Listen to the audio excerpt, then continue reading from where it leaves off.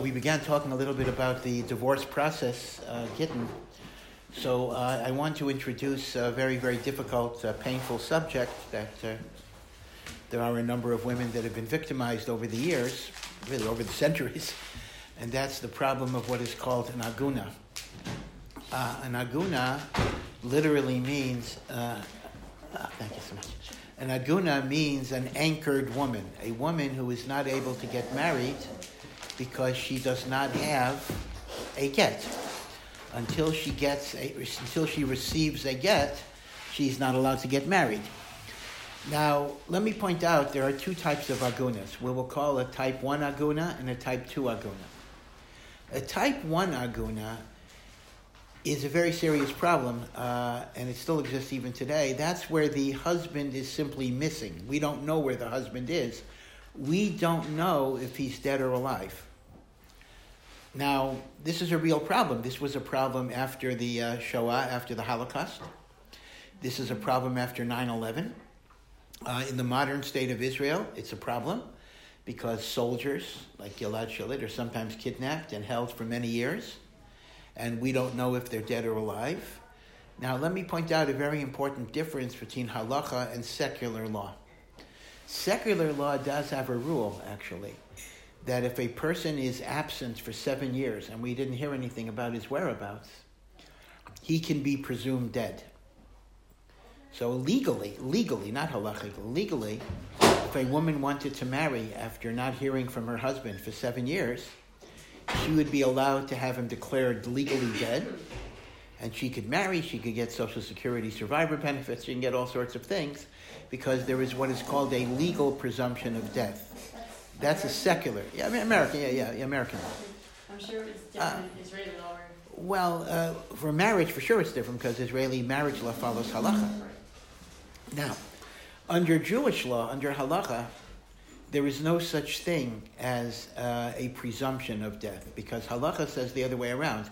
Halacha says you always assume that a pre-existing status continues until you know that it changed. So if a person was alive and we don't know if they're dead or alive, in cases of doubt, we assume that they are alive. This is a very important principle. This is called chazaka. Chazaka means once a fact is established, it cannot be changed. We don't consider it changed until we know it was changed.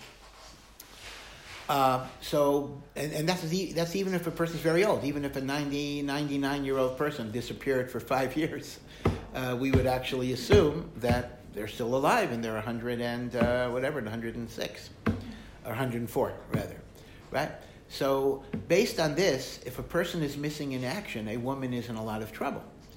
Now, this is not because necessarily the guy's trying to hurt her. He might be a Holocaust victim. He might be a victim of terrorism. Whatever it would be. So this is what we call a type 1 aguna, when the husband is missing, just missing. Now, in truth, this was a problem that was already recognized in the ancient world.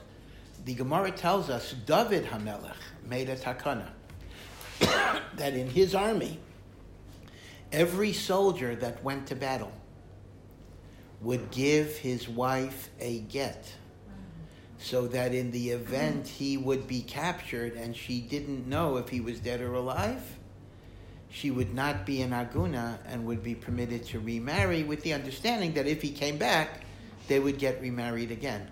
This is the famous reason why the Gemara says that when David had relations with Bathsheba, do you remember the story? He was not guilty of adultery because every soldier had given a get to his wife. He was guilty of what you might call spiritual adultery because the understanding was she was going to go back to her husband, but he was not guilty of technical adultery. The truth of the matter is, if David would have been guilty of adultery, he wouldn't have been allowed to marry Bathsheba because one who commits adultery cannot marry the woman with whom he committed adultery, even if her husband dies or divorces, right? So the divorce that he gave Bathsheba, yeah, was technically like, it wasn't an absolute divorce. It was like in the case that I disappeared. So there's a machlokas rishonim. There's a machlokas among the commentators. I don't know if you studied the book of Shmuel, maybe you discussed it in the class. There are those that say it was an absolute simple divorce. You are divorced. They would have to get remarried? They would have to get remarried. Every time. Others say it was a divorce that would become activated only on the condition that I would be gone without you knowing where I was for 12 months or a certain period of time. So there is an argument, which means if I came back within the 12 months, there was no divorce. So then Right. he did. So the question becomes, he did come back, but on the other hand, David then sent him away, and he died in war. He did die in war. So it could be that the condition was fulfilled by virtue of the fact that he did die in war. After the fact, though. After the fact, but the idea is, this get is good if this is what happens, if I don't return from the battle. So the argument is, even if he returned, but then he went back and got killed, that was called not finally returning from the battle. You see, so so either way, it turns out that the get was valid, but David manipulated it to make the get valid, because the get wouldn't have been valid had he not sent him back to the front. Yeah. I assume it's not the same if the woman disappears.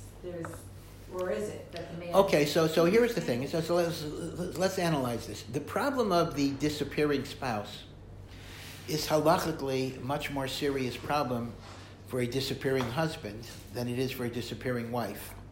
And the reason is, if the husband disappears and we don't know if he's dead, there's no way his wife can remarry. Because if she's a married woman, she cannot take another husband. If she remarries and the husband winds up to be alive, she's guilty of adultery. If she has any children from a second guy, those kids are mamzerim. They cannot marry into the Jewish people other than other mamzers, or they could marry converted Jews, but the kids would still be mamzer, right? Now, masha'en kain, if a wife is missing. So here's the thing. You have to remember that according to halacha, a man is allowed to have two wives. Polygamy is permitted. It's only for Ashkenazim the ban of Rabbeinu Gershom that says polygamy is forbidden. So in truth, a man might not be given a heter to marry if his wife is missing, but if he did, it wouldn't be adultery and the kids wouldn't be mamzer. And it could also be that perhaps he would get a heter to marry because the ban of Rabbeinu Gershom can be lifted by 100 rabbis if there are extenuating circumstances, and it might be the unavailability of his wife might be deemed an extenuating circumstance. So as a result, the man who has a missing wife has certain options that a woman that has a missing husband does not have. Yeah. So if the woman refuses to accept a get, it doesn't matter, same reason, because he can still marry. I mean, not that it doesn't. Yeah, matter. we'll get to that. The truth of the matter is, a man can be an agun too. In other words, it's not so easy that if a woman refuses to accept a get, the man may be stuck, but he does have some options that a woman does not have. Again, we'll get to that. But right now, we're talking about the missing in action agun. Now, let me point out that in the aftermath of things like 9/11, even if you find body parts, that cannot establish death. I mean, for example, let's imagine you find a severed leg or a hand, and you can match it up to Reuven. Well, so what? That doesn't mean Reuven is dead. Maybe there's a Reuven walking around without a hand. You see? In other words, a body part alone, unless it's something like, a torso or a heart or a head, obviously, that would be enough. But a lot of severed body parts do not prove death at all. So basically, there's a whole bunch of halacha of what type of proof do you accept to establish death after mass calamities and the like, because this is a very big issue about Aguna. Now, I'm told that in 9/11, where there were tragically many Jews who died and a number of religious Jews who died, there were people who had the presence of mind, imagine this, husbands, to call up their rabbi and give testimony. A person can testify that he's about to die. Really? and he would give testimony. I'm about to jump out of the room. My name is Ruvain, the son of so-and-so. I live at this is this an address. And based on this testimony, my wife is allowed to marry. People, I understood that people did that. People actually placed cell phone calls right before they jumped out of a window or right before they died or whatever it is. They had the presence of mind that their wife shouldn't be an aguna, because you see it is a problem, because if we don't have any recoverable body, the body is destroyed or all you find is a hand or whatever it is, and we don't know, did the guy die in the building? Did the guy escape? And the fact that he didn't contact you, that's not a proof anymore, because maybe he had amnesia. Now, you can't just say, oh, if he would be alive, he would have contacted me. That halakhically, that's not good. That's not good enough, actually, because maybe people sometimes can have amnesia. They can have all sorts of things. So they actually placed calls, and these calls were part of the halachic evidence that was used to allow. By the way, a victim of a murder can also testify that he was murdered. In other words, a person could say, in front of two witnesses, Ruvain so-and-so stabbed me in the heart, and that can be used to convict. As a person is dying, he could testify that who's the one that killed him. And then when he dies, the witnesses can say, we heard it from Ruvain, as it were. So there are different ways you can have testimony. So that's the type 1 aguna. That's a missing in action problem. And this still comes up. It comes up, as I say, after the Holocaust. It comes up after 9/11. It comes up when Israeli soldiers are not even soldiers so much, but regular Israelis are kidnapped. And we don't know if they're dead or alive. So we need to have different rules to try to establish when we can assume there is death and when, unfortunately, is the woman going to be an aguna. But the type 2 aguna, which is we're going to talk much more about, is a different type of problem. That's where you have a husband. You know where the husband is. And the husband refuses to give his wife a get. We know where he is. He just refuses to give his wife a get. Now, why would even though there might be a civil divorce? Now, in Israel, there's no such thing as a civil divorce, but in America, there is a civil divorce. But halachically, a woman is not divorced until there's a get. Now, why would a man refuse to give his wife a get? Like, what is the psychology behind men who don't give their wives a get? So there are different reasons, ranging from not so bad reasons to, evil reasons. Sometimes, although this is rare, a husband might genuinely want a reconciliation. He may want to kind of, I want to work on the marriage. I don't want to divorce you. That's rare, but sometimes that's why a man might refuse to give a get. He wants shalom bayis. Other times, it's a negotiation to get some concession in property or visitation or custody. Now, even that, you can make it into a bad thing or maybe not such a bad thing. One example might be that blackmail, where he essentially says, I'll give you a get if you give me $1 million, or I'll give you a get if you give me full custody of our child, right? I'll give you a get if you give me the whole house and you give up your 50% ownership. Now that, I think most people consider to be corrupt and immoral, because essentially it's blackmail, meaning to say, I'll give you a get if you give me, something I want. However, there are going to be cases where even this may not be so bad. I mean, you could actually have some sympathy for the husband, although perhaps the women will not have sympathy for the husband. This was a case I was involved in a little bit. It became a famous case, actually, in which a couple got divorced, and they had in Maryland, and they had a 2-year-old child. That's what they had. And the husband worked in Maryland, and his job was in Maryland. After the divorce, the wife moved back to Philadelphia to be with her parents. And as a result of her moving back to Philadelphia, the father didn't really have reasonable visitation with his child because he couldn't travel on weekends, especially during the winter, short Shabbos, short Fridays. So he basically was holding up the get until she would agree to move back to Maryland, where he could have his normal visitation schedule. And if she would agree to move back to Maryland, he would give her a get. So the question is, do you look at him as like a bad guy? Or, I understand if somebody says, I'll give you a get if you give me $1 million, or I'll give you a get if you give me the house, I'll give you a get if you relinquish custody, we would call that unfair. We would call that blackmail. We would call that intimidation. That's not good. That's a bad thing. On the other hand, if a person is withholding a get simply because he wants to have the standard visitation on weekends without a child being out of state, one might say this is his last chance. This is his last leverage. In fact, it's very often against the law anyway. In fact, it's very common in divorce cases that a parent with a minor child cannot take the child out of state, cannot move out of state. So I can tell you that people painted it in different ways. Some people invoke the mantra, anybody who withholds a get to get an advantage is immoral. And they painted this guy as a big Russia. But, I don't know. maybe I'm setting myself up for criticism. But I think there's a very big difference between somebody that's trying to get an unfair benefit versus somebody who was himself victimized, perhaps.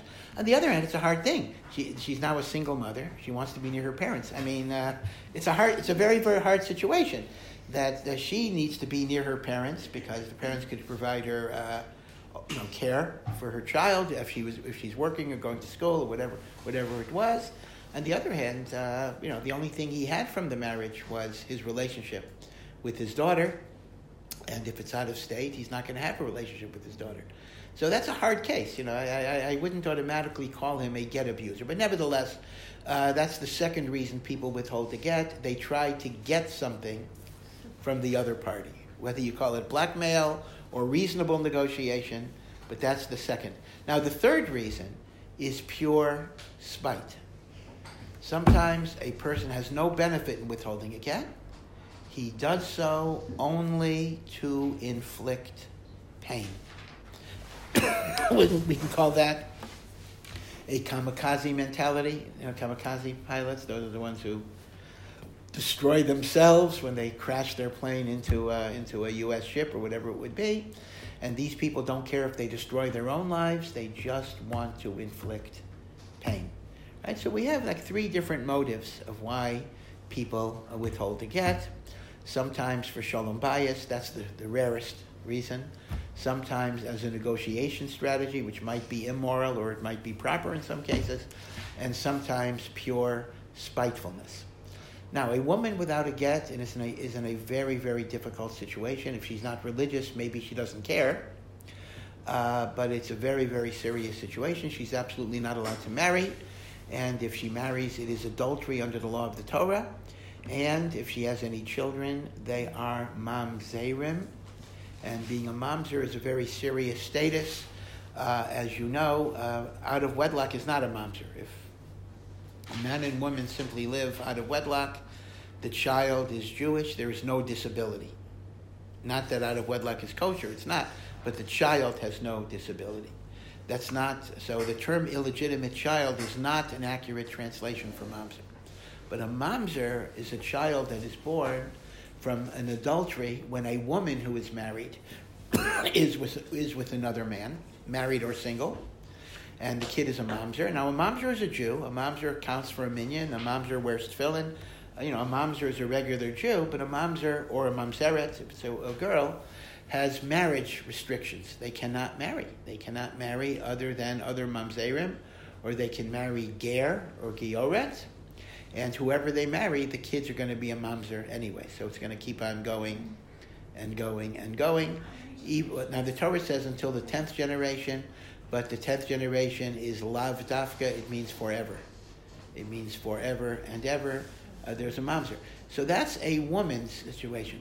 Now, if a man doesn't give a get, a woman is very, very stuck. Now, what if, just to answer your question, you alluded to it, What if the man wants to give a get and the woman refuses to receive the get? So, under Torah law per se, the man is not stuck. He could marry another wife.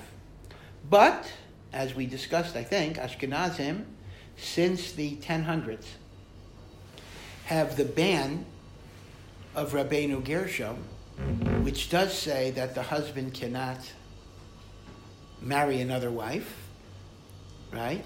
So at least the ban of Rabbeinu Gershom is going to stop the husband. So the husband can also be, the masculine for aguna is an anchored woman. The masculine for a man is agun, without the hay.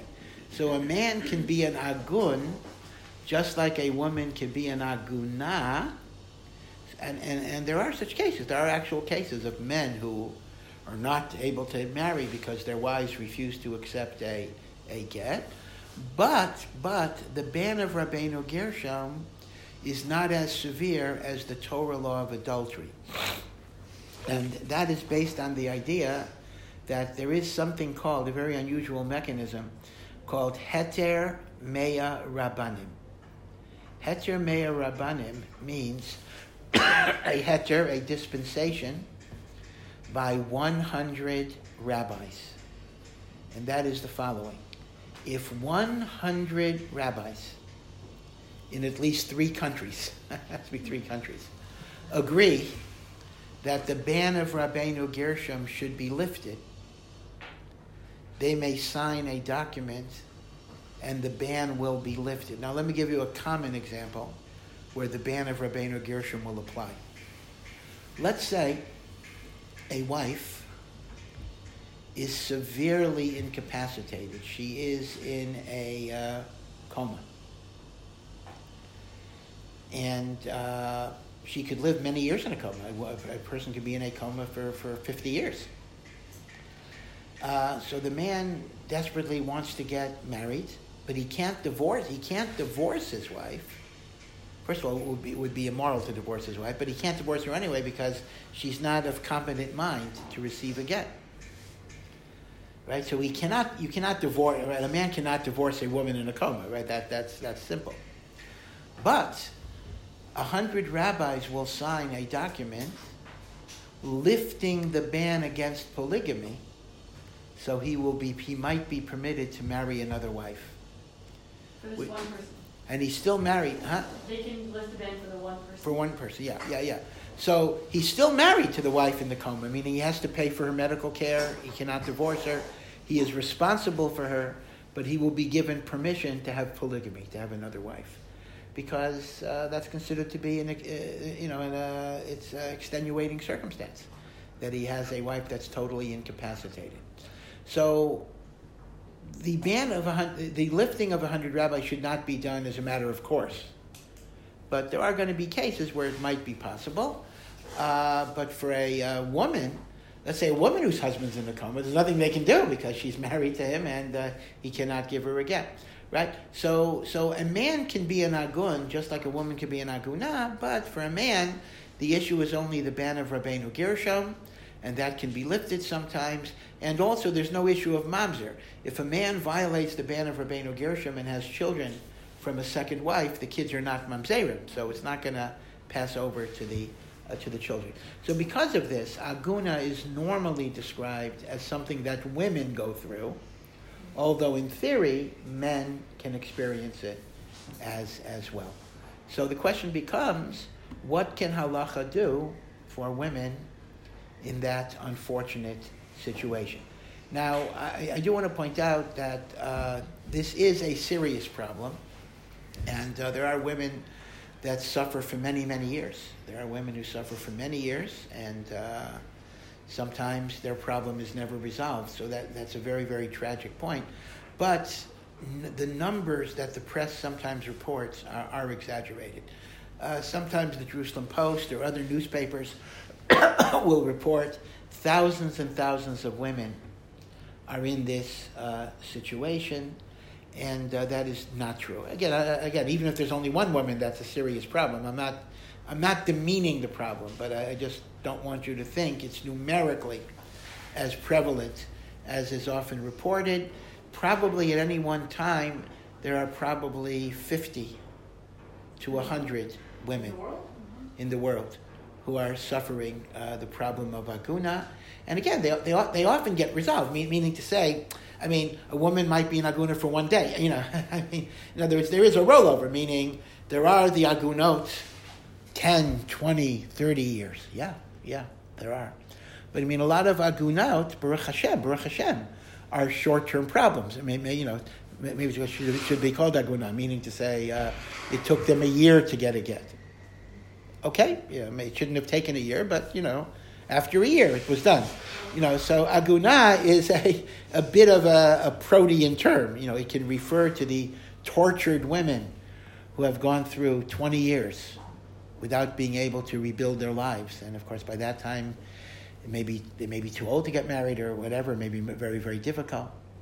And then you have aguna. I was in aguna for 6 months, and turned over. So that's why the numbers are big, because they're counting all of these cases, but a lot of these cases get turned over very, very quickly. But still, there are certainly a core of some cases which are very, very serious and very, very, very painful. Yeah.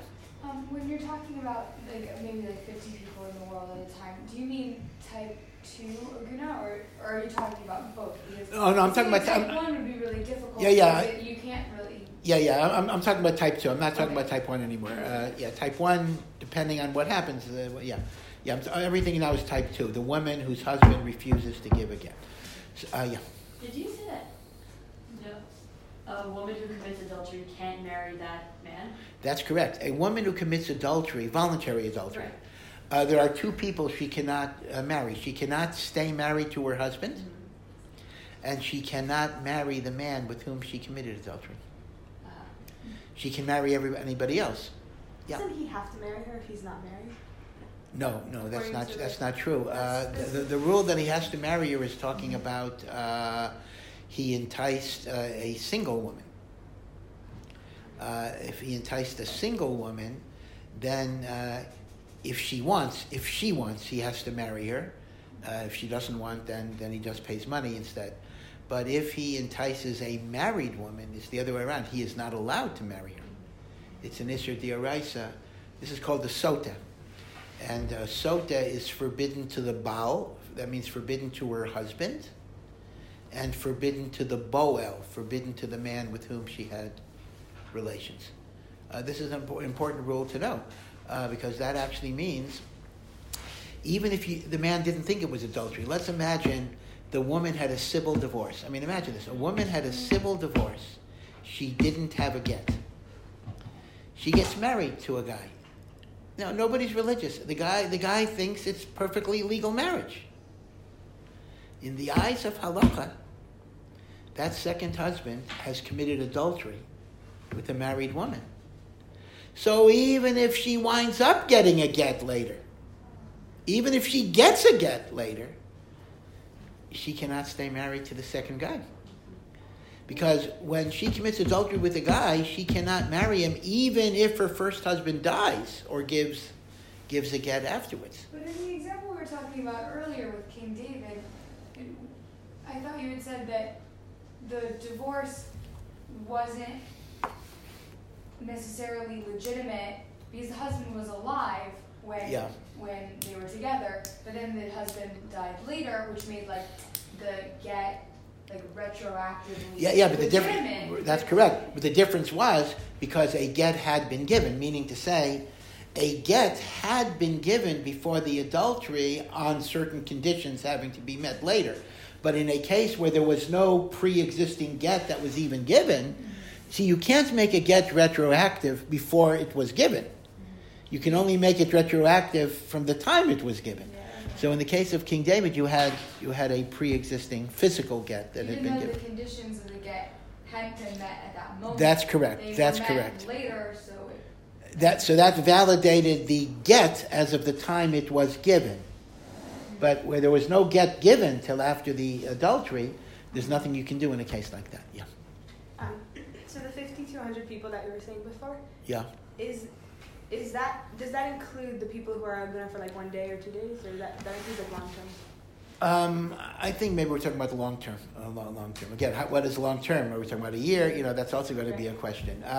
Now, there is, just for your own knowledge, not that I endorse this necessarily, but I'll give you the information.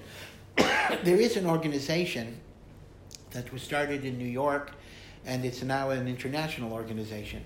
It is called ORA. ORA is an abbreviation, ORA, and that stands for Organization for the Resolution of Algunot.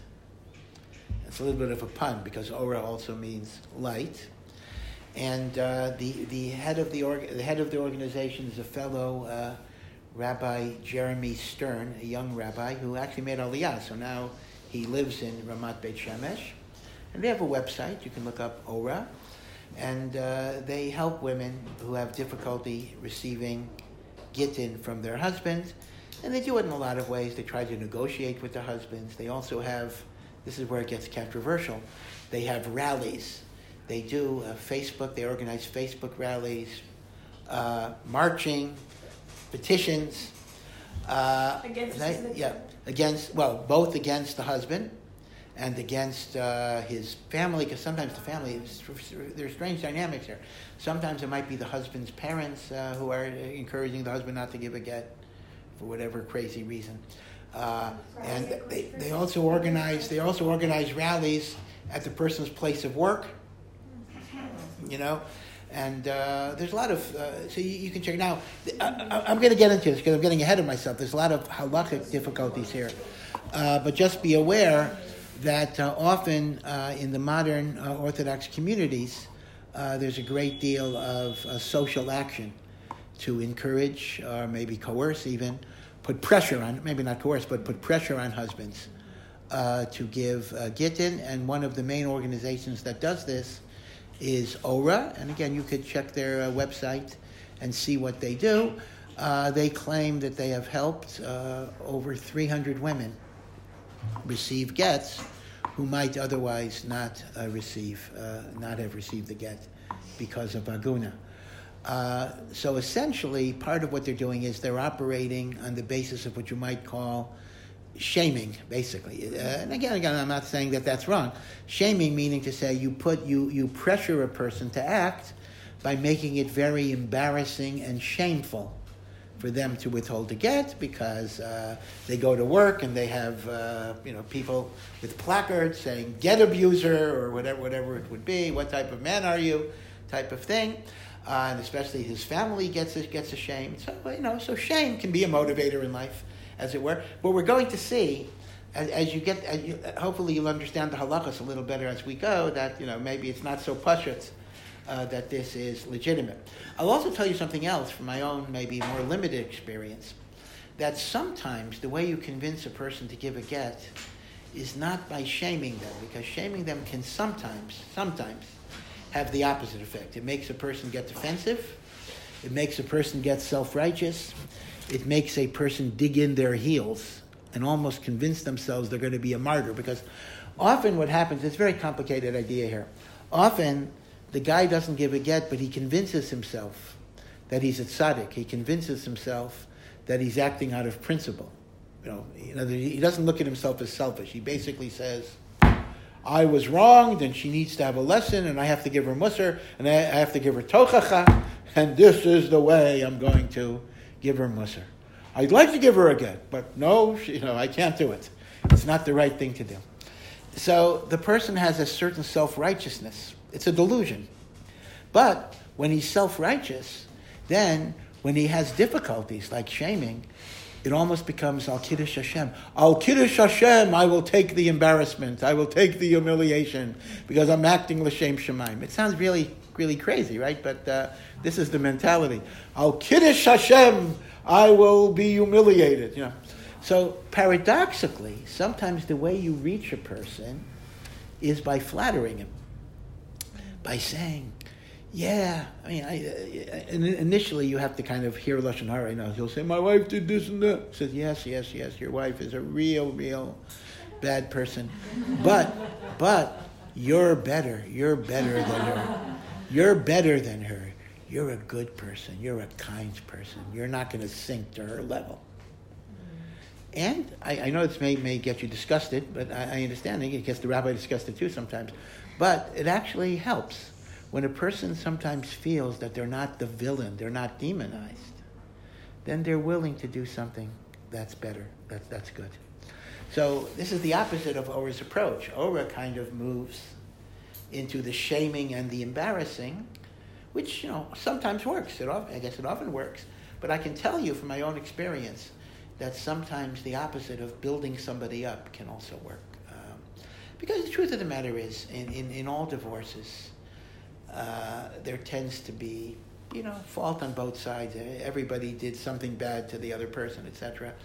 And if you can give a person the ability to talk about their side of things, then they would be willing to kind of do the magnanimous thing. So this is where the rabbi has to be a bit of a psychologist in knowing when do you kind of shame people, when do you embarrass them, when do you come out strong, and when, on the other way, you do the opposite. You try to flatter them, build them up, kind of convince them that they are the better, more righteous person in this transaction, and that can encourage people to do the right thing. So it's a tricky negotiation. Yeah. Like, I know Ora a little bit, and I heard some stories of it's happening that many rabbis do not usually take these cases on. So Ora was kind of created to help these women because there were no rabbis that would take on these cases because, I don't know, for whatever reason. So you're saying that what they're doing might not be as successful, but it seems like they resolve more cases than rabbis. No, that's probably so. Again, I think Ora does largely very, very good work. I'm happy that there is such an organization. I think as we'll go on, you'll see the particular problems with some of the techniques that they use. But yeah, Ora is the staff of Ora is 100% committed to helping women, and rabbis don't like to get involved in these cases. That's very true. They'll get a little involved, but if somebody is really a tough nut to crack, at some point, most rabbis throw up their hands. They say, "I can't do anything." I talked to him and he didn't listen. What am I supposed to do, right? So Ora is persistent. They keep on working and working and working and working, and they don't stop. So as a result, Baruch Hashem, they tend to be successful. Isn't that what you should do then? Isn't that where rabbis should? Of course. Well, Ora's staff and rabbis too. Ora is not. Ora is partially a rabbinical organization as well as a lay organization. No, rabbis should do it, of course, but rabbis should do a lot of things. The question becomes time and energy. In other words, a rabbi is faced with an aguna case, but a rabbi may have 100 other different cases, agunas and not agunas. So the point basically is that a single rabbi is not always positioned to put the energy and the time that's necessary in a particular case because there are other things that are going around. Now, let me mention one thing. This might be a key to it, and that is coordination. Let's talk about the United States for a moment. Typically, any Jewish community will have more than one shul.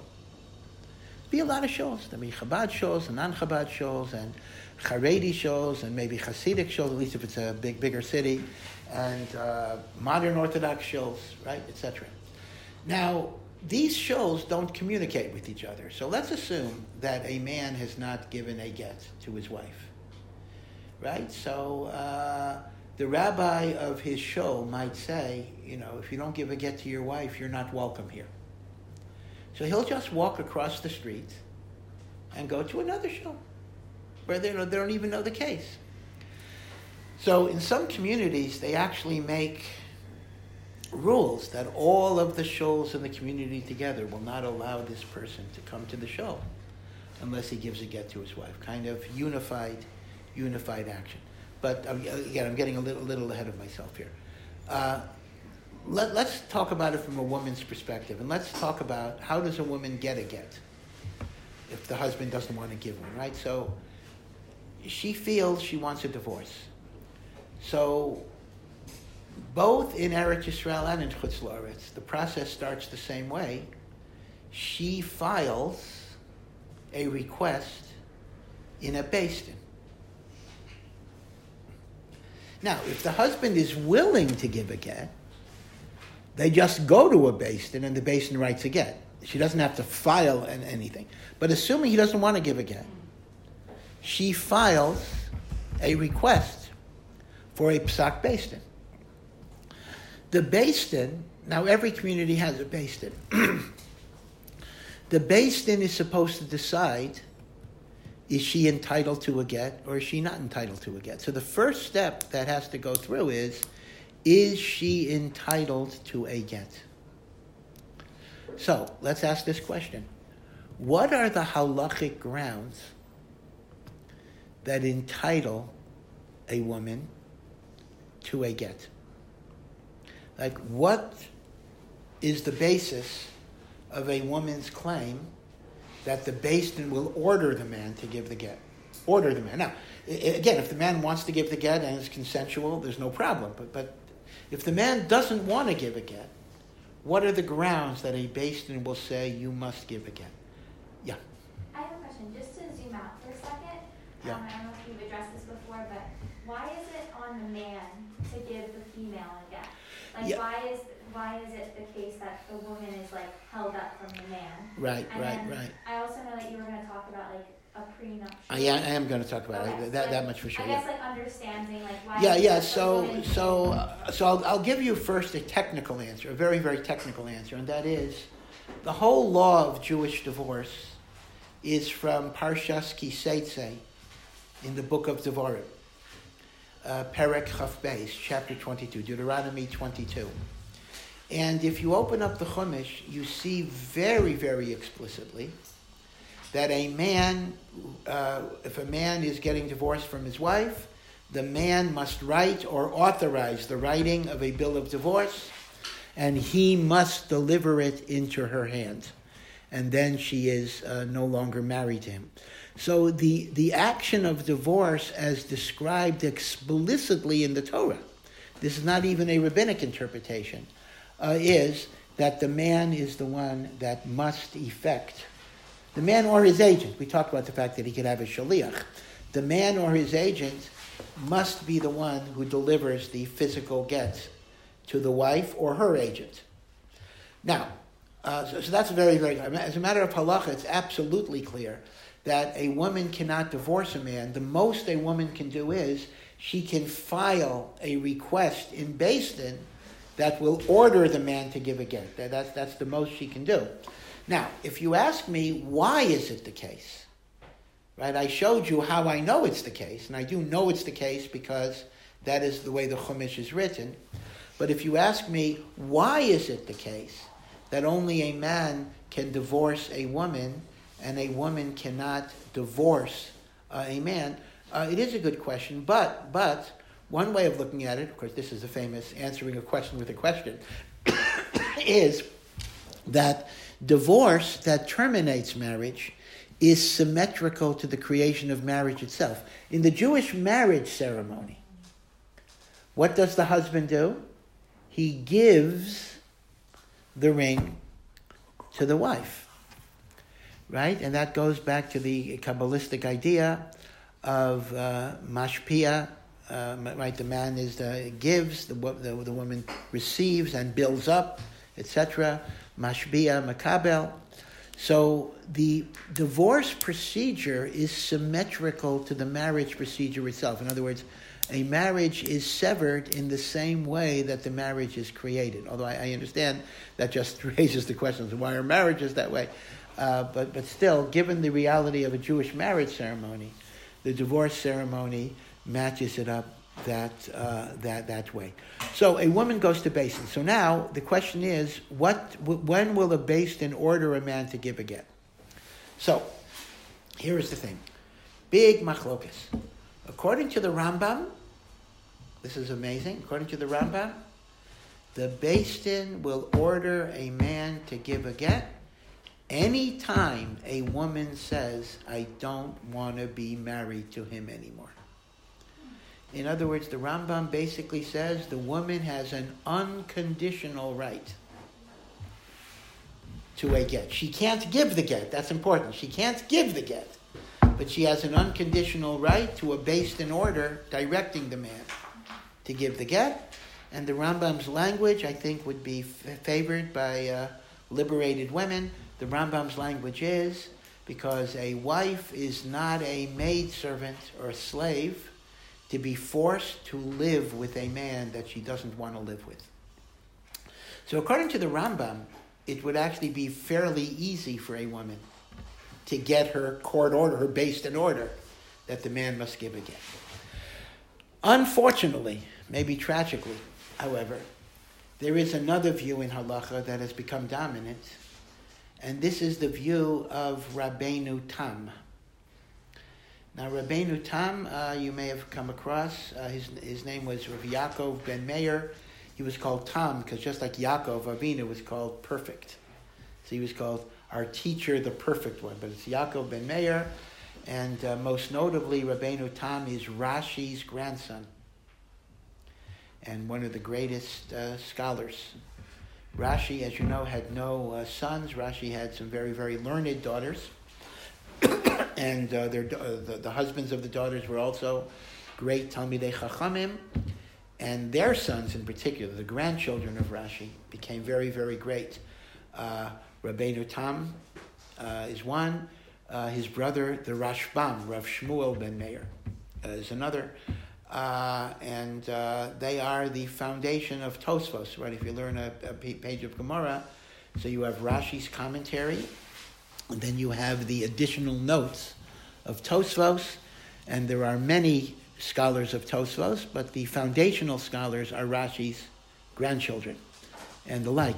And Rabbeinu Tam takes a different view than the Rambam. Again, all of this is based on Talmud, meaning it's not just they made things up. I mean, I'm cutting out a lot of things. They go through Talmudic sources and they analyze the Talmudic sources.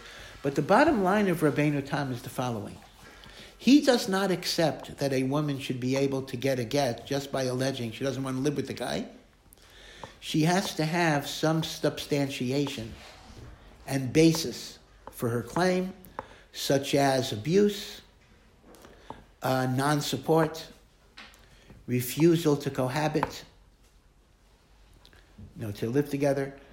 And again, abuse can be physical, can also be very severe emotional abuse, and the like. In other words, like Rabbeinu Tam, it's going to be a bit more of a complicated issue, meaning, according to Rambam, if a woman says she wants a divorce, the Beis Din is going to order a man to give a get. That's the end of the story. According to Rabbeinu Tam, the Beis Din has to kind of investigate, is he really a bad guy? Did he abuse her? Because, sometimes it's going to be all cases of abuse are very difficult to document. A he said, she said type of case. And then, of course, you get into all sorts of murky issues. Once you talk about emotional abuse, it's very, very tricky. Emotional abuse is a tricky type of term, emotional abuse. There is, of course, there's such a thing called emotional abuse. But, a guy yelled once because dinner was late, emotional abuse, one time, in other words, different dayanim, different judges will look at things in a different way, right? Some will consider something to be highly abusive behavior, and others would say, not so bad. Which means, the point I want to make is simply this. Since the halacha follows Rabbeinu Tam rather than the Rambam, it is not a done deal that a woman will always be able to get a psak that she's entitled to a get. Maybe she will, maybe she won't. The Beis Din may recommend a get, they may suggest a get, they may say it's a good idea, but they won't automatically order it unless there's clearly abuse, non-support, abandonment. If the halacha would have been like the Rambam, a woman's ability to get a psak din would be much, much easier.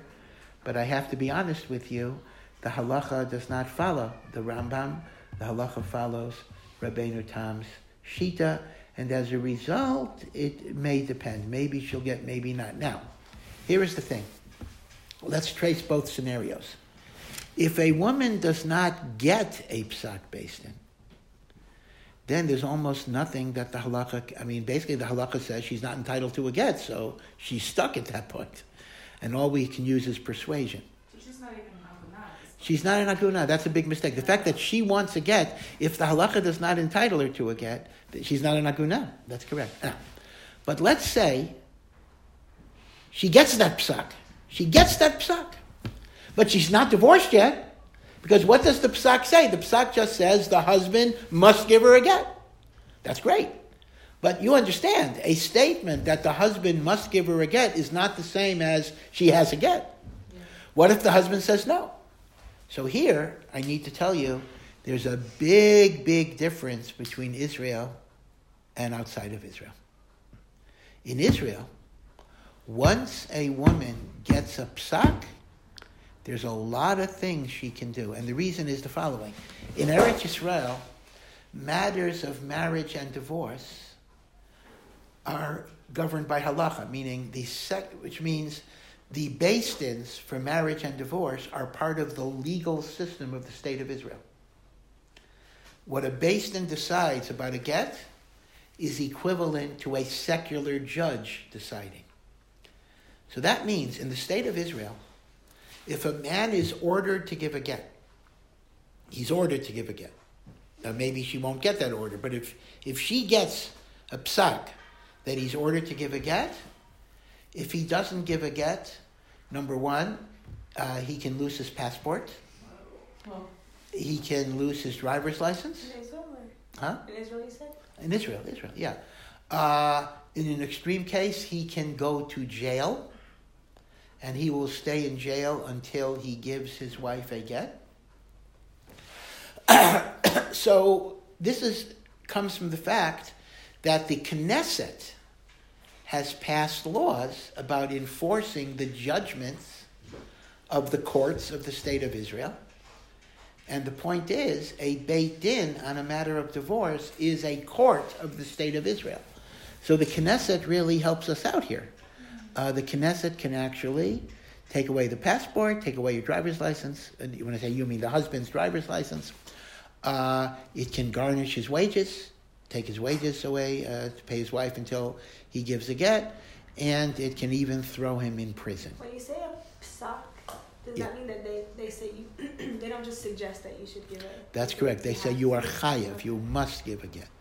Right. Now, she may not get that psak, and if she doesn't get the psak, none of these avenues are open. But once she gets the psak, in Israel, the psak of the Beit Din is very, very enforceable. But I want to point out that even in Israel, this is not going to work in all cases. First of all, some men who don't give getting to their wives are already in jail. Some of them are serving life sentences. So what are you going to do to them? Maybe solitary, I think people talk about that, and the like. That's one thing. Second of all, this doesn't always solve the Israeli husband who is not in Israel. What if he, managed to get to the U.S.? What's going to happen, you see? So there are going to be cases that fall between the cracks. But by and large, Israel has a pretty good system once the woman has a psak based in, because the laws of the Knesset will enforce the psak based in a lot of different ways. Yeah. So this is a big question. What's involved? Is there a way to change halakha? Well, again, I have a lot to say about this. So I'm sure your questions will be answered as we go through this. Now, let's take Chutz La'aretz and do the same thing. A woman goes to Beis Din, and a woman gets a psak. Same thing. Psak of Beis Din in New York. What happens? So here, unfortunately, outside of Israel, a psak Beis Din just doesn't carry the same significance. Let's take the United States, but the same thing is true for every country other than Israel. We have separation of church and state. A Beis Din said something, so what? The secular government is not going to enforce what a religious court says. So in Israel, if a woman has a psak beis din, she could get him thrown in jail unless he gives a get. Now, you will be let out of jail when you give a get to your wife. What that actually means is, we will call the sofer and the witnesses to your prison cell. You will dictate a get. We will give a get to your wife, and then we will open your jail cell and you can go free. That's how it's going to work. Huh? No, he doesn't have to dictate it, no. But but there has to be a he doesn't have to know what the get said. But basically, he'll be told, authorize the sofer and the witnesses to come to your prison cell, write the get, and not write. The sofer will write the get. It will be given to your wife or her shaliach. She probably won't want to be at the prison cell. And when the get is delivered, we will let you out of jail. That's how it works in Israel. Or it could work in Israel that way. But in America, a beis din ordered me to give a get, and I just didn't do it. What's going to happen to me? So, the truth of the matter is, outside of Eretz Yisrael, the enforceability of a psak beis din is much, much limited. According to the Shulchan Aruch, we can put the guy in cherem, we can excommunicate him. Which means we can announce, if the beis din of Baltimore ordered a man to give a get, or the beis din of Crown Heights ordered a man to give a get. Now again, maybe they'll order it, maybe they won't, but assuming they ordered it, if the man does not give the get, let's say within 30 days, whatever number of days they say, he is excommunicated. That's called cherem. Okay, what does it mean to be excommunicated? Well, it technically means that you're not allowed to be within 4 amos of him. You're not allowed to talk to him. You're not allowed to do business with him. He can't go to shul. He can't be counted for a minyan. It can be pretty strong stuff. And he will be in cherem until he gives a get. So cherem can be very, very strong, very powerful in what you call a homogeneous community, meaning if I'm a Lubavitcher who wants to be part of Crown Heights, or I'm a Satmar and I want to be part of Satmar, if I'm put in cherem, that's pretty, pretty strong. But in the modern world we live in, communities are often not that homogeneous, meaning to say, the beis din of Crown Heights put me in cherem. All right, so I'll go to Lincoln Square Synagogue in New York. In other words, the synagogues don't coordinate with each other. And even rabbis will often say, I don't want to get involved. I don't know the details. So a cherem doesn't work unless either you want to be part of a particular community very much, or the communities across the board coordinate. And they often don't coordinate. You see? So I could be a cherem in Crown Heights and I'll just move to Williamsburg or Borough Park. No, it's not going to follow me necessarily. Now, it shouldn't be that way. A cherem should really be accepted by everybody, but it often isn't. Because part of that is our own fighting. If Satmar fights with Chabad, so Chabad's cherem is not going to be accepted by Satmar and vice versa, because of the other issues that they have in various ways. So cherem is one solution, which sometimes works, sometimes not. It depends on how much the husband wants to be part of the community. Denial of synagogue honors, denial of aliyahs, but again, you have other shuls, things like that. So, but that's one thing a beis din can do. And then we get to what Ora does. Ora does Facebook rallies and those types of things. That's when you get into the shaming, because halacha does permit you to shame a person if they're violating a psak of a beis din. Okay. But as I say, even that doesn't always work. So the point I'm making is, the point that I want you to walk away with is that when a woman goes to beis din, the procedure of the beis din is the same both in Israel and in Chutz La'aretz, in terms of what are the grounds that they will order a man to give a get. However, where they diverge is, how do you enforce the decision once there is a psak? In Eretz Yisrael, there are very, very powerful mechanisms of enforcement based on the laws of the Knesset. In Chutz La'aretz, it depends on cherem, which may or may not be, cherem can sometimes be very strong, but often it's nothing. And it depends on shaming, and it depends on rallies, and the like. So you don't have the same assuredness that you would have in Eretz Yisrael. And that's why the Aguna problem is much greater in Chutz La'aretz than it is in Eretz Yisrael, because the problem of the Batei Din is not that the Beis Din doesn't adjudicate, but that the Beis Din decision cannot be enforced because of separation of church and state, in which outside of Eretz Yisrael, the decisions of religious courts are not enforced by the secular system. Now, what is sometimes done is informal enforcement, like hiring the mafia or hiring goons. And this is done. But it's very important that you understand this. Sometimes what happens is there are people who, for money, will, I don't know if you know the Godfather, make you an offer you can't refuse, and they will, come and beat up the husband and break his arm, or threaten to break his arm. Could be Jews, could be Goyim. But I want to point out something that you need to know. Besides the fact that that's illegal, you can go to jail for that, and in fact, I'll tell you a story about that. Halacha permits it only if there's a psak beis din. People misunderstand this. If a woman does not have a psak of a beis din that the husband must give her a get, and she gets goons to beat up the guy, the get is invalid. But it is true.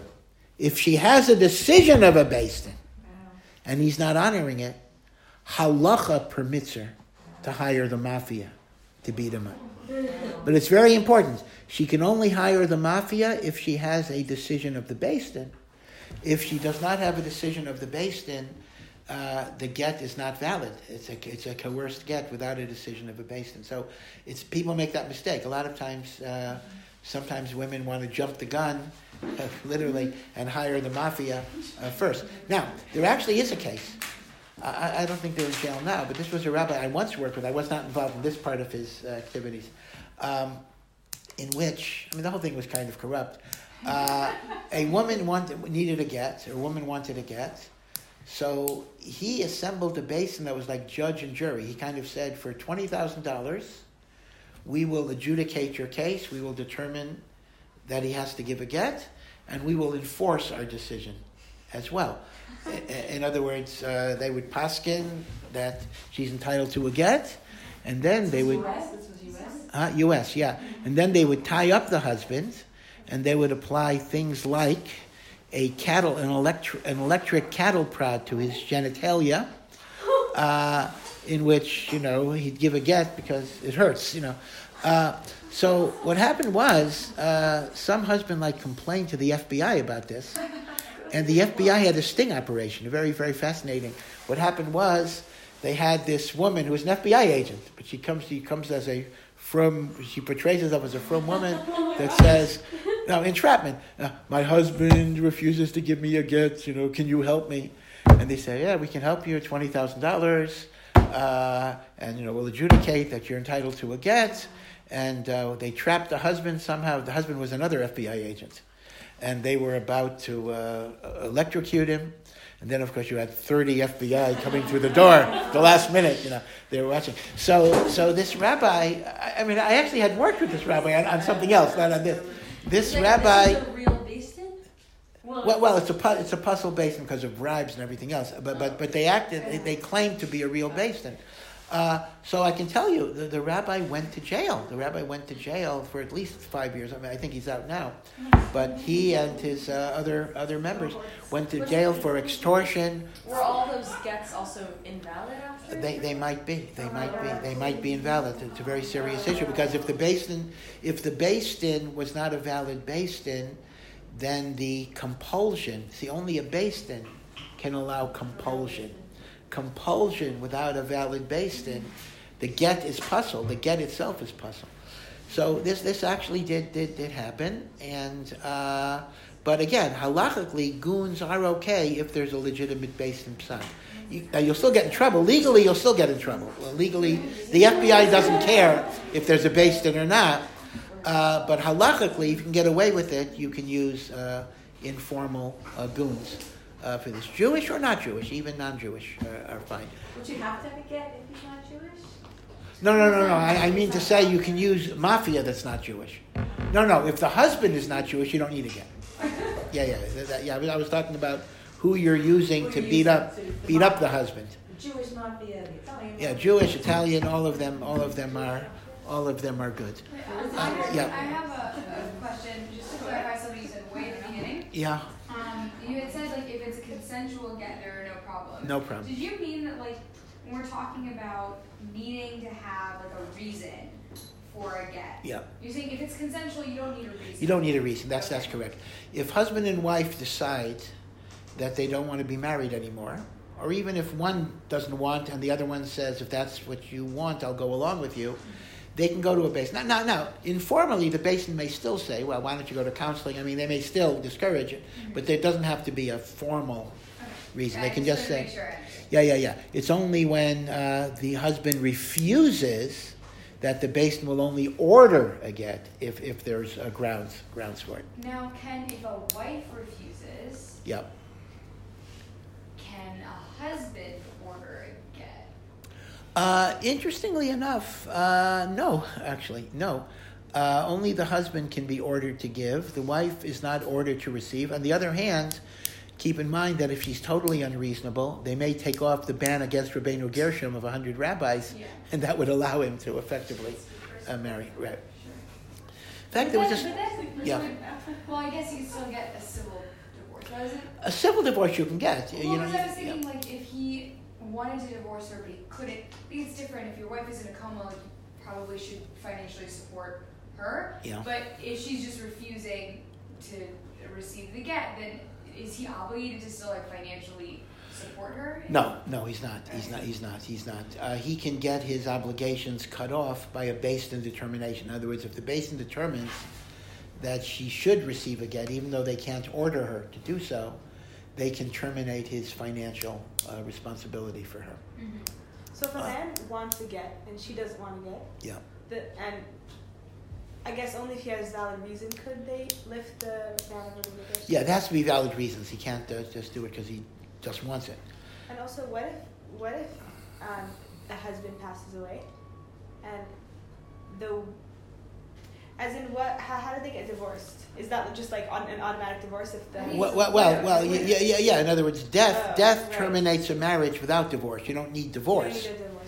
Death terminates marriage. There's a whole question. How does that work with Tchias HaMesim? Interesting question. Let's assume, right, husband dies or wife dies, and then there's resurrection of the dead eventually. Does that bring back the marriage, or they would have to get a new marriage? Okay, that's a question. Does death permanently sever a marriage, or can a marriage come back? Did they address that in the Talmud? Not in the Talmud directly, but the halachic literature talks about it. Yeah, for sure. So you think that's weird? In fact, it talks about this case. Eliyahu Hanavi was the only person, maybe one of the few people, who did not die. He went to heaven with his human body.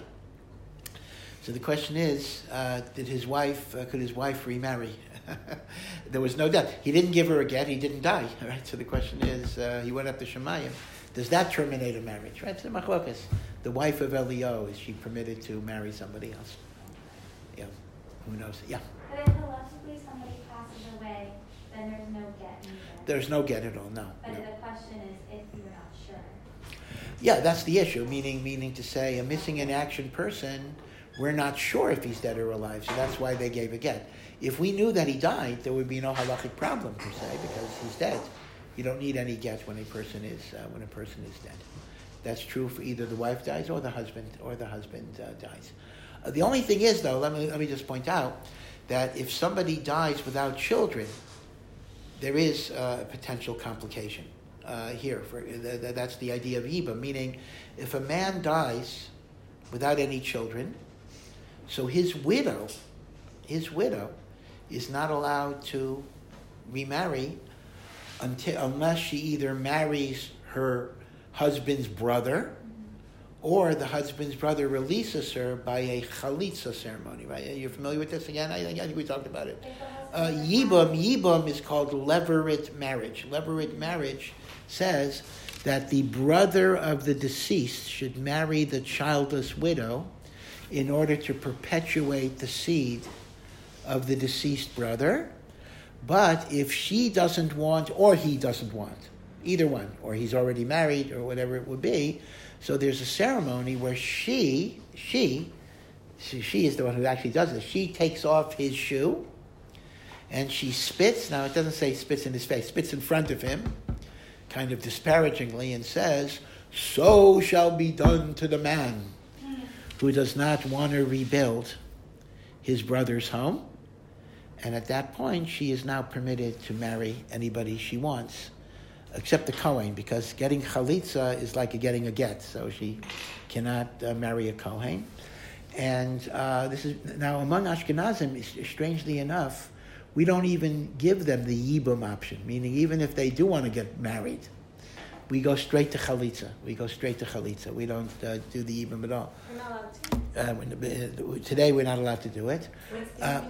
No, Yibum is the marriage. So today we don't do the marriage. We don't do the marriage option. We only do the Chalitza option. Yeah. But even if they both want, even if they're both single, even if they both want, we don't allow it today. It's a difficult reason, actually. I mean, the reason actually is because technically marrying your brother's widow is incestuous normally, but it's only, in other words, if there would be children, it would be actually forbidden, but it's only permitted for the mitzvah of perpetuating seed, and therefore, if the intention is not totally l'shem shamayim for that purpose, it's considered sinful. So Ashkenazim do not do the Yibam at all. They only go straight to the Chalitza. That's the only thing that's done. Sephardim do allow Yibam as a preferred. Actually, it's clear from the Torah that Yibam is the preferred option. That's very clear. I mean, the Torah sets up the marriage as the better thing. And if you don't do that, we have this release ceremony. So it's strange that Ashkenazim take what is clearly the second best choice, and they make it the only choice. I think I told you that chalitza is very important. A woman needs chalitza. I mean, she is not allowed to marry unless she has this chalitza ceremony. Would children be considered mamzer if she got married? No, it's not. It's not that severe. It's not as severe as adultery, but it is a severe thing. So but you don't see it that often. It's a very unusual ceremony. So I remember hearing there was going to be a chalitza in Baltimore. I wanted to go see it. And this turned out to be a non-religious woman who was married to a non-religious guy. She didn't care. But the brother of her husband became a Baal Tshuva. He was living in Yerushalayim, and he was very religious. And he insisted that his sister-in-law go through this chalitza ceremony, which she didn't care at all. Is it his obligation? Is it his obligation? No. I mean, if she doesn't care, it's technically not his obligation. But he wanted to do it. So she agreed, and she figured it would be like a private little thing, like 2 minutes. So she walks in. I remember, I feel bad for her. She walked into a room. There are 500 people staring at her because everybody wanted to see chalitza. You don't see it that much.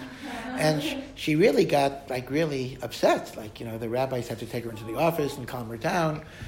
She felt very invaded, and I understand that because she didn't expect this to be a huge public ceremony. But the chalitza it only takes 5 minutes, but everybody wants. I didn't see it anyway. There were 500 people. I didn't see anything so I missed it anyway. But it's a special boot. It's not that you don't just take off the guy's shoe. It's a special Viking boot that's laced up there, and they have traditions. Basins have things that are hundreds of years old that they keep in the basin. The shoe, the chalitza shoe. Where's it going to fit? Huh? What if it's a hard shoe? Well, it's kind of in all sizes, like a very soft, leather, like it's a moccasin with straps. So whatever size your foot is, the man's foot is, it could fit in, and she has to pull it off, Yeah. So, do you know of any Sephardim that went for the Yibum option? Say again? Do you know of any Sephardim that went for the option? Yeah. So there was an article. There was an article in the OU Jewish Action. I think it was an interview with the last, because even Sephardim don't do it today that much. The last woman that had Yibam. It was very, very interesting. She died a few years ago. And it was a beautiful thing, beautiful story, because she described the fact that She merited 2 beautiful marriages. The first marriage was childless, and then she married her husband's brother, and she had 10 children from that. And she said it was a beautiful experience to be married to both brothers, and one was just a relationship with the husband, and the other was a relationship with children. And she described the psychology of Yibum. But you can see on YouTube, you can see Chalitzah. You can Google Chalitzah, and I remember I saw Chalitzah. So since I didn't see it in Baltimore, eyewitness, I was there, so I wanted to just see what it looks like. And it was very interesting. The one I came across were a French woman, a French widow, and the brother of her husband was French too. It was very interesting. They both were crying during the ceremony because they were thinking about the man who died. Yeah. The man who died was this woman's husband, and the man who died was this man's brother. And they were passing tissues to each other as they were thinking about the person that they were connecting to at that moment. What if the brother is married to another woman? No, so he has to do chalitza. That's what I'm saying. I mean, then for sure, that doesn't exonerate him from the chalitza ceremony. But does it exonerate him from the marriage? Yeah. I mean, that's one of the. I mean, they both have to agree, right? Like, if either one of them doesn't. They both have to marry, agree. Yeah. They both have to agree anyway. Huh? Then Well, first of all, I mean, again, Ashkenazim don't allow polygamy. So, but as I say, that does not affect chalitza. Meaning, even if he's married, she cannot marry anybody until she gets the chalitza release. Okay, so that is the one complication of death. And by the way, adopted children don't count for this purpose. So, if she did not have children from her husband, but they adopted children. So, Baruch Hashem, they adopted children, but for purposes of Yibum, this is still a childless marriage, so she would need chalitza, even if they had adopted children. Okay? So the obligation never falls on him? It does not... well, okay, let me put it this way. The obligation of Yibum does fall upon him, but chalitza is up to her. If she doesn't want Yibum, it doesn't say... He has no obligation of chalitza unless she asks for it. And in this case, she didn't care, but he wanted to do it, so she was going to accommodate him. And of course, that's very correct. There's a story. I'll tell you a cute story. There was a great gadol in Europe, and perhaps you heard of him. He was actually very close to the Frierdiker Rebbe, Rav Chaim Ozer Grodzensky. I think the Rebbe had a connection to him too. The Rebbe was much younger at the time. Rav Chaim Ozer Grodzensky was really like the great posek of the generation, and he was in Vilna, and he used to go to the country for the summer because he had asthma and other things.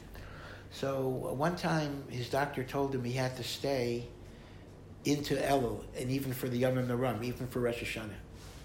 And he really hated this because the people there were not that religious. It was not like Vilna. It was not such a religious community. They had a small minyan, but it wasn't the type of community he was used to. But he figured the doctor said he had to stay there, so he stayed there. So one time he's walking outside in the nice weather, and he encounters a Jew that looks like a Litvak, looks like a Lithuanian Jew. So it's like a familiar type of person. He says, Baruch Hashem, Shalom Aleichem, so good to see you. What brings you out here in the middle of nowhere? So he says, well, I have a brother that's a forest ranger here, and the brother died, and he left a widow with 3 children. So I came to marry her so I could help raise the children. Now, let me explain that to marry your brother's wife when she has children is asur d'oraisa. It's actually forbidden. Yibum is it's either a mitzvah or an avera. When there are no children, it's a mitzvah. When there are children, it is incest.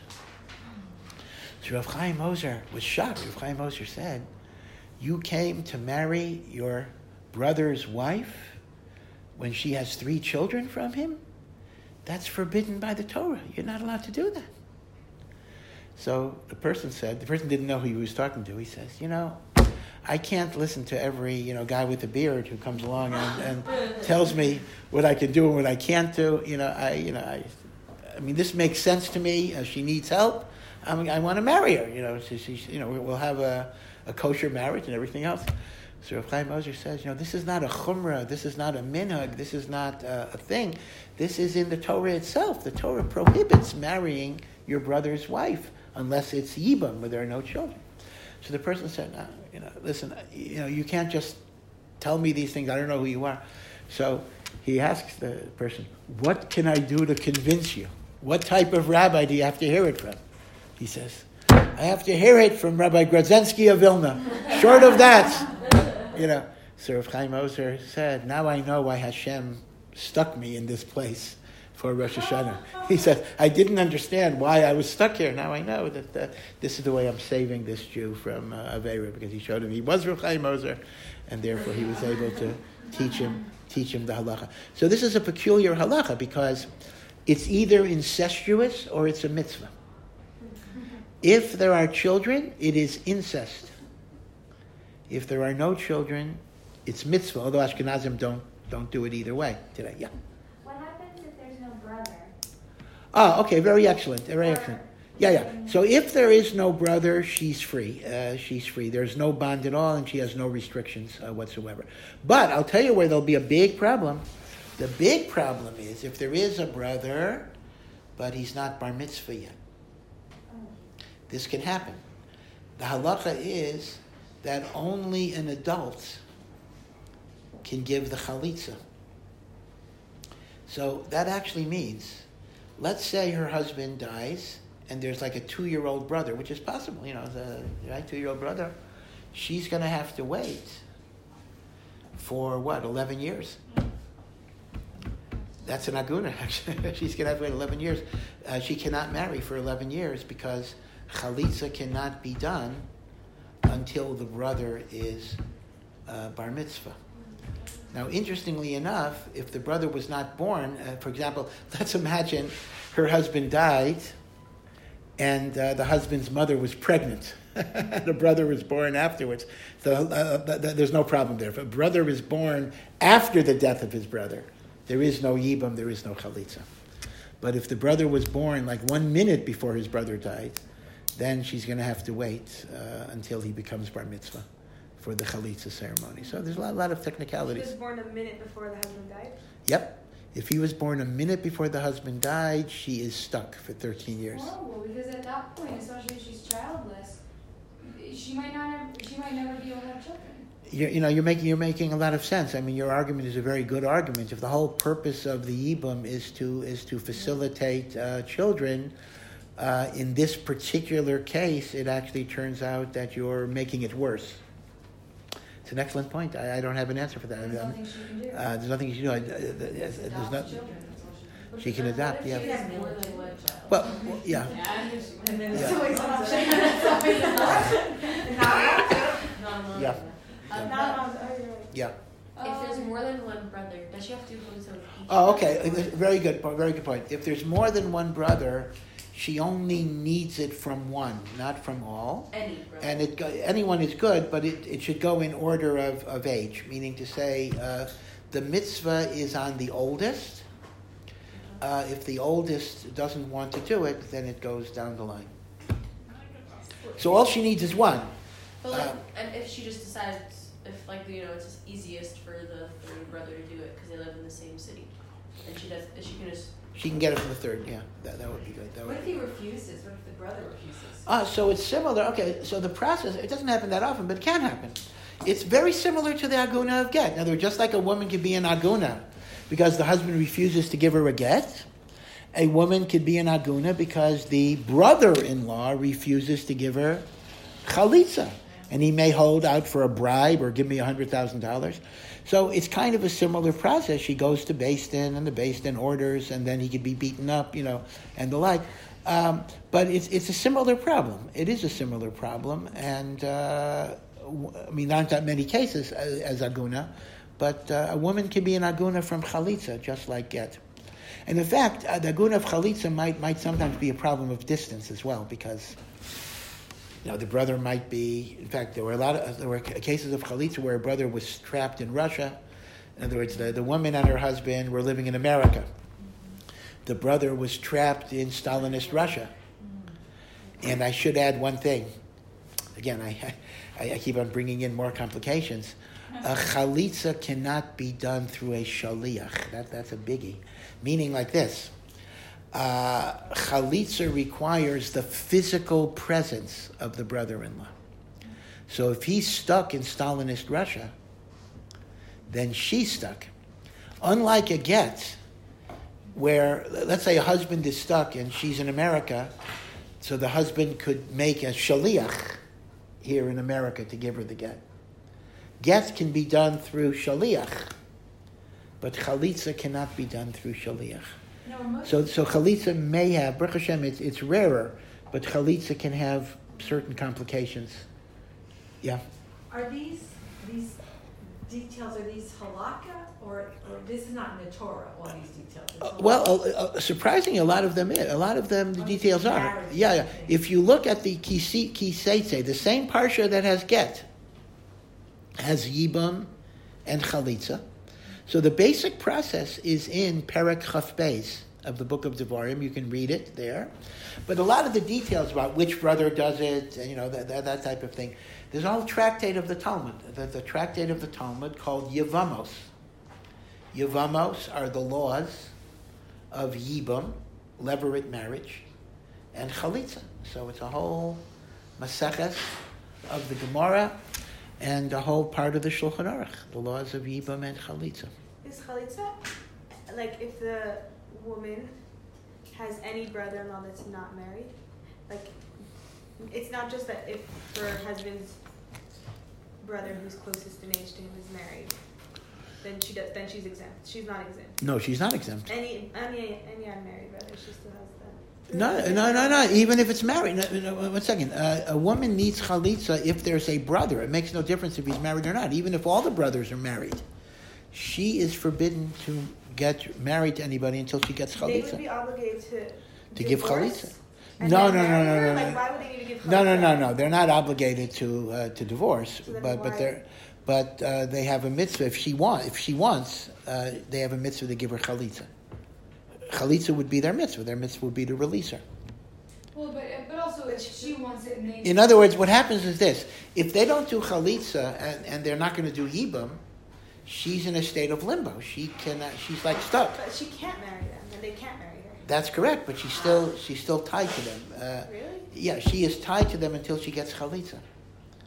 This is a new status called yavama.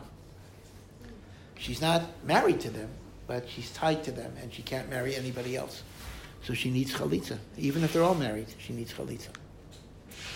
The only exception is this. The only exception is, okay, it's very complicated. If the Yibam would be incestuous, you don't need chalitza. And I'll give you a quickie example. Let's imagine a man marries his niece, which is permitted. He marries the daughter of his brother, which is permitted. He then dies without children. So the daughter falls liyibam to her father. So in such a case, since that would be incestuous, there is no yibam and there is no chalitza. No chalitza at all. She's not tied at all. She's free to marry. So that's the only exception. In other words, if the brothers are just married, she still needs chalitza. But if it would be an incestuous relationship, then there's nothing. There's no yibam law at all. But if there's another brother, is it? Excellent. If there's another brother, the other brother has to give her chalitza. You are correct. You are correct. That's correct. Same thing with him to add the question. Again, Yevamos is actually maybe the most complicated tractate in the Talmud. When the guys start learning Yevamos, their heads are spinning like for months. But after a while, it becomes very addictive. You kind of, you like it. It grows on you. So I'll give you one more case. And now you're doing some Yevamos today. Let's say two brothers marry two sisters, which is permitted, right? Permitted. Two brothers marry two sisters. Two brothers from one family marry two from another family. Now, the halacha is, even though before Rabbeinu Gershom you're allowed to have two wives, right? But you're not allowed to marry your wife's sister. So if brother one dies and sister one falls to the guy that's married to sister two, that's now an incestuous relationship. So she too does not need Yibam or Chalitza. But if there's another brother who didn't marry any sister, he would have to either do Yibam or Chalitza to her. Okay? So that's how that is. Rachel, I guess that was before. Yaakov married Rachel. Well, yeah, that's a very, very famous question. It's a very famous question. How could Yaakov marry two sisters that is incestuous in the eyes of the Torah? One answer would be it was before the Torah was given, so these laws didn't apply. But that's not a great answer because we are told that the patriarchs kept the Torah even before it was given. Another answer, Ramban says, is that the patriarchs kept the Torah voluntarily only when they lived in Eretz Yisrael and Rachel and Leah were married in Chutz La'aretz. Others say Rachel and Leah converted to Judaism when they married Yaakov, and therefore they were no longer related. They were like newly born entities. So it's a very famous question. But certainly under the laws of the Torah, even when polygamy is permitted, you cannot marry two sisters. Okay? So then they don't have to do chalitza? That's correct. Because when one sister falls liyibam to the one that's married to the other sister, that's now an incestuous union. Yeah. So that's similar to a daughter falling to a father, right? Okay. What if? Yeah. There are 3 brothers, and 2 brothers die in the same car accident, and they both have wives. Then does the one brother, he can't marry? Well, I guess they're Yeah. So no. Oh, okay. That case is actually discussed. You have the Yavamos head, where the very valuable Yavamos head. No, but generally speaking, if 2 brothers die and both of their wives fall to Yibam, let's assume they're not sisters, then I, as a third brother, have to give chalitza to both of them. That's correct. I do have to give chalitza to both of them. Yeah. Okay. You all be well, everybody, and have a good week. Okay. I still am really interested in another discussion is about the possibility of halakha. I know it's like rare that it would happen, but halakha being changed. Well, it's a funny thing. Halakha cannot be changed. By the other hand, halakha sometimes builds into the system principles that will allow it to be applied differently in different cases. So you can call that a change. It's a change in the sense that what we do today may not be what we did 100 years ago. So that's a change. But it's not a principle change. It's an application change. Yes. So application changes you're going to have. Principle. I mean, an example would be, as I mentioned before, can you greet a woman, right? So the principle basically is that certain things were sexually provocative and alluring, and that principle doesn't change. You're not allowed to do those things. But whether a greeting would qualify as that may change, right? That's an application of a principle. That can change with time. So I'm curious, I mean, you